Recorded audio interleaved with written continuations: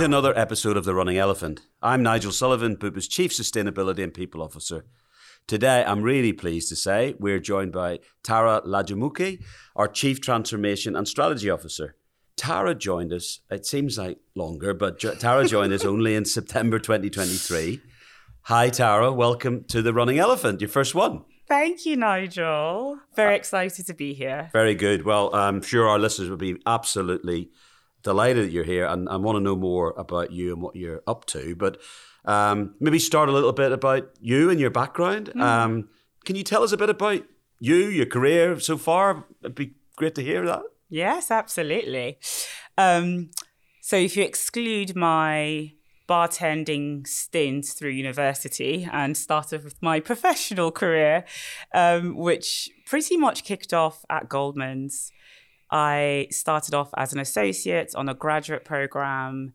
I had an amazing opportunity to work with some pretty talented individuals, particularly across the investment management division.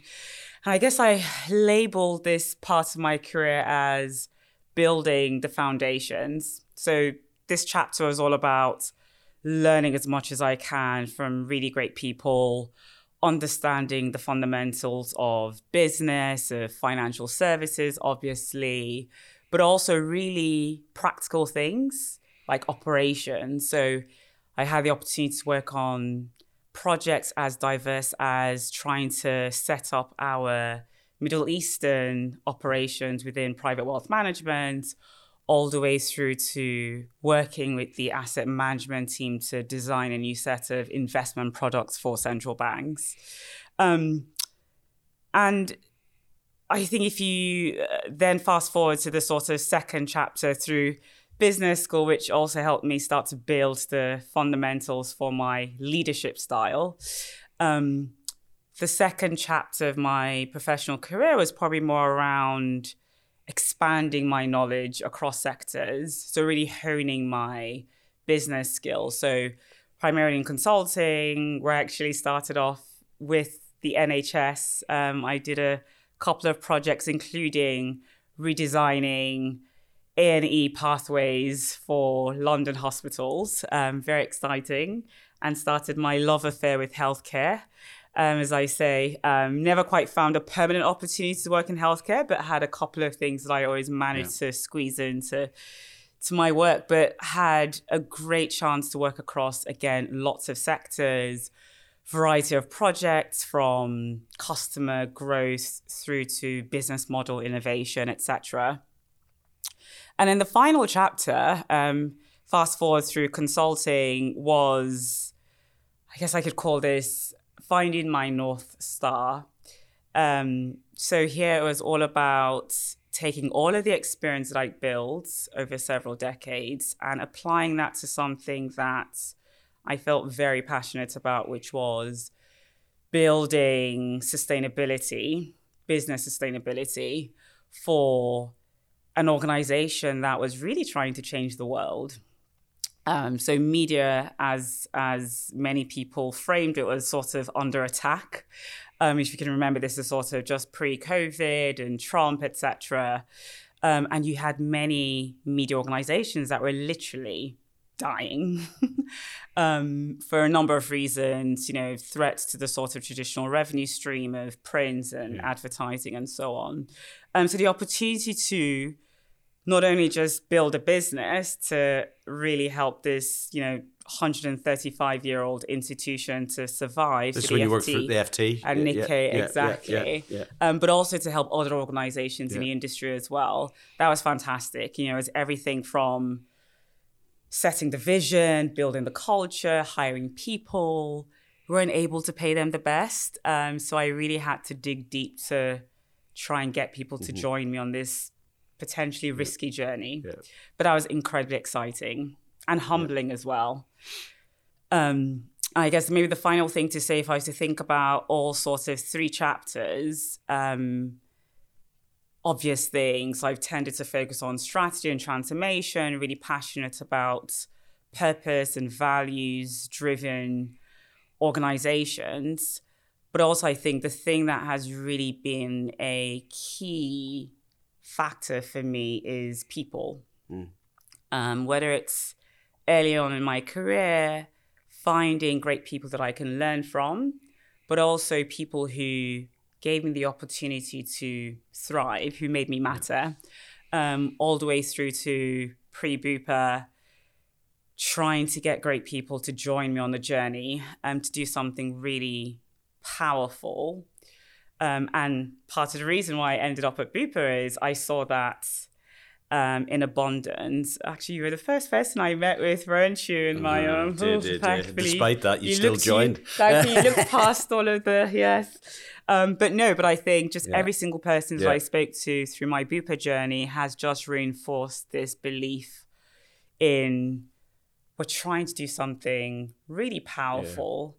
And we've got great talent, we've got a great purpose and lots of passion across the group. Yeah. Okay. So the opportunity to be a part of that was too exciting to resist. All right. Well, okay, we'll come back to that in a second. Thanks for that. I mean, did you, when you were at school and through your education sort of years, did you target business as a place you wanted to go? It sounds like you did. I never asked you that before, but we didn't really get into that when we were talking when we first met. But I mean, was that what you wanted to do?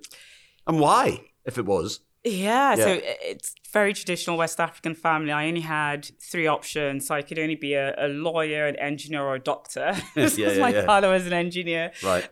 So I was definitely seen as a bit of a rebel. But I mean, to be honest, secondary school, I didn't really know what I wanted to do. Right. I knew I wanted to make a difference. Yeah. As I started to get through sixth form, I really enjoyed business and the complexity and the multifaceted nature of problems and opportunities. So I definitely started to gravitate towards that. But as I did my summer internship in my penultimate year at university with Goldman's, I knew I didn't want to continue with bartending. Haven't done it for 2 summers. But I was exposed to the world of business in all of its glory and intensity. And I absolutely loved it. I loved the energy. I loved the learning. So yes, by that stage, it was something I wanted to do. I mean, back to Bupa, really. I mean, I guess we met probably initially about a year ago, probably. Something like that. Yeah, it would have been. I mean, what have your impressions been of Bupa since you've joined? I mean, good and maybe not so good. What you know, you never really know until you get to a place what it's really going to be like, you know. So we do try to be honest with people about what they're coming into, you know, and these jobs are big jobs and, you know, there's no script for it. How's it been? It's been good. It's been intense. It is an amazing organization. Like I said, first and foremost, the people. Yeah. Every single person has been welcoming, supportive. And like you say, having worked with or for many an organization, you tend to start to get quite skeptical of these ambitious purposes and, you know, values-based culture. Every organization is like values-driven and mission-driven, etc. Trying to, anyway. Exactly. Yeah. So I definitely came in with a bit of, you know, hint of skepticism.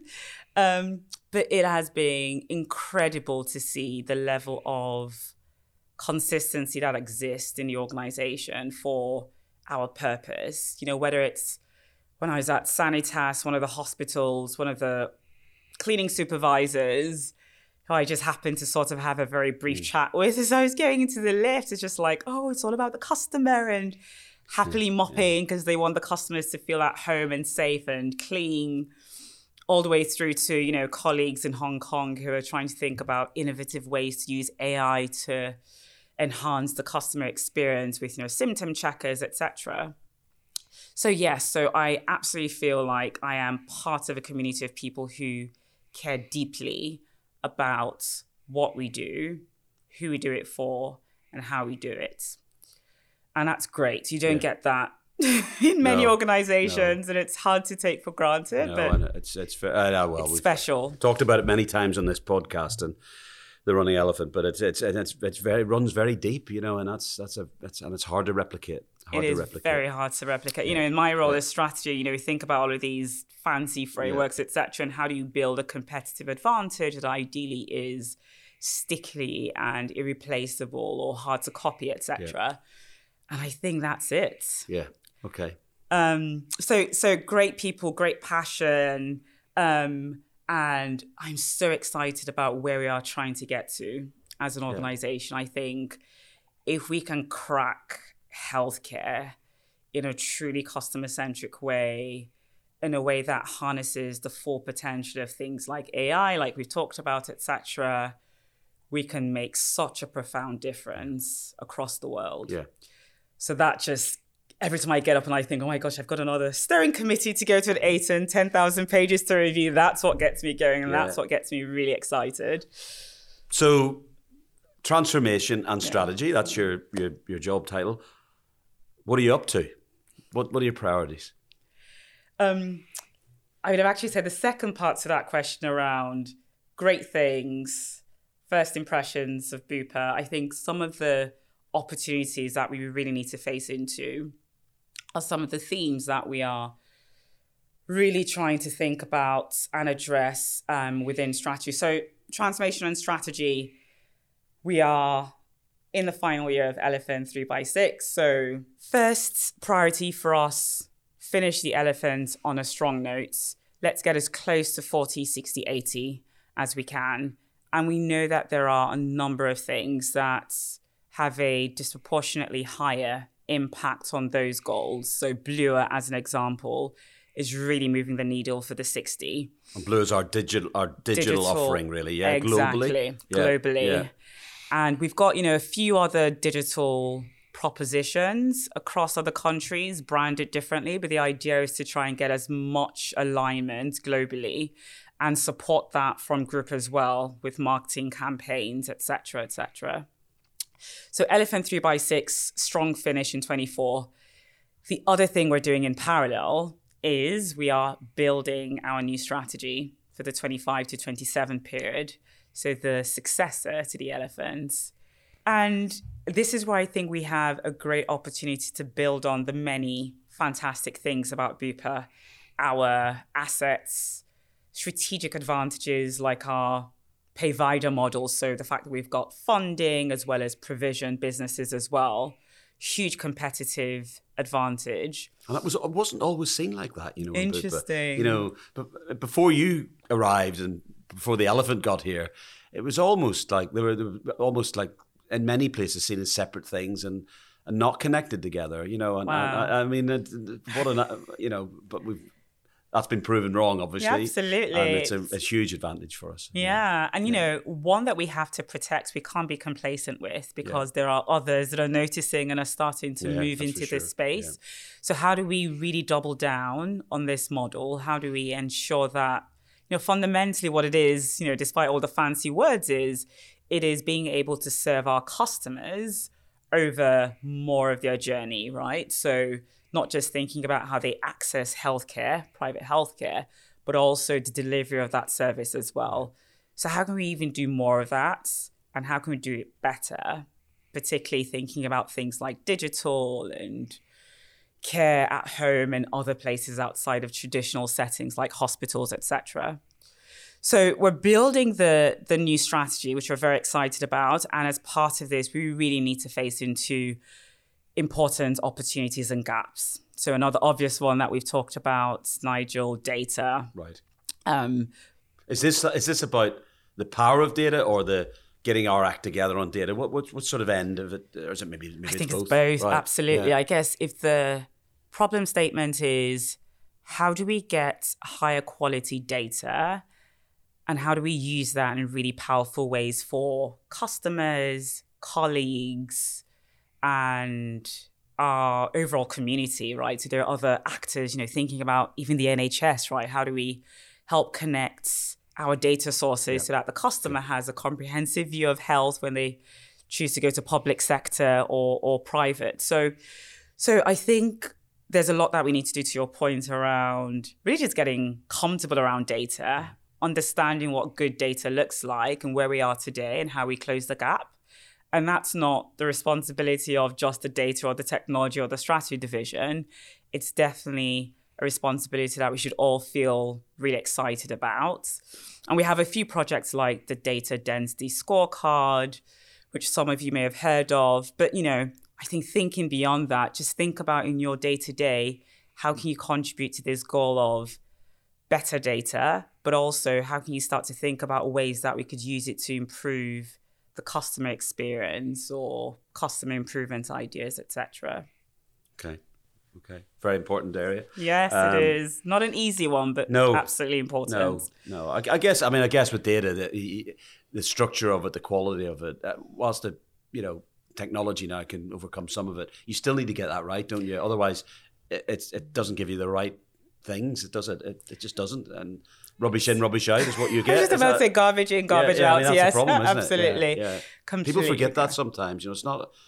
A lot of this stuff there's no magic formula for this stuff. You've got to do the hard yards. Yeah. Completely agree. Yeah. Completely. The team you've got, we know them very well. They're small, very, very capable team of people, and obviously your network across Bupa Group.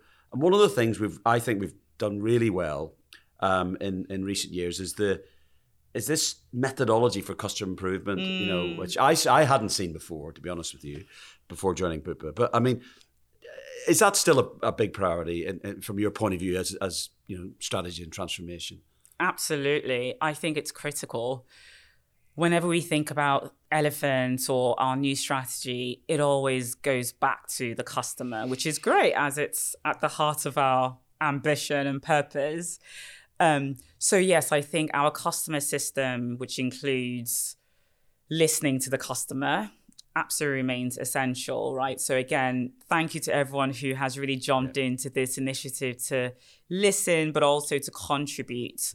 I think we absolutely need to continue to understand, as the world around us changes, and including our customers as well, what customers are thinking, how they're responding to our services, the interactions they have with us, etc.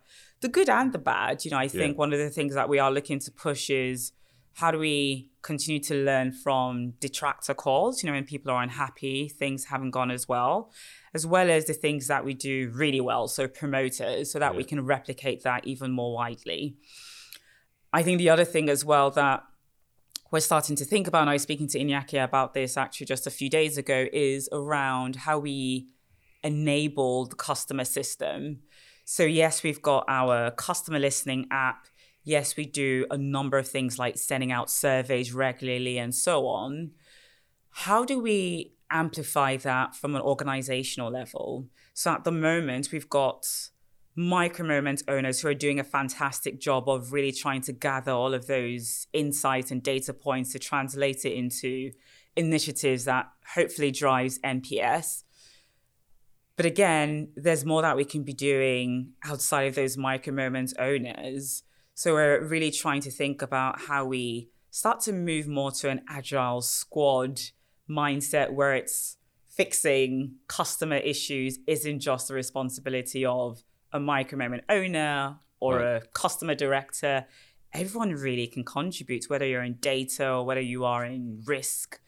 So really starting to think about how we create this sort of squad concept. So again, I'd encourage people to, if they haven't, reach out to their micro-moment owners or customer teams to really think about how they can get involved beyond what we currently have, which is, listening and suggesting ideas online. Okay, that's great advice, and I'm sure people will respond to that.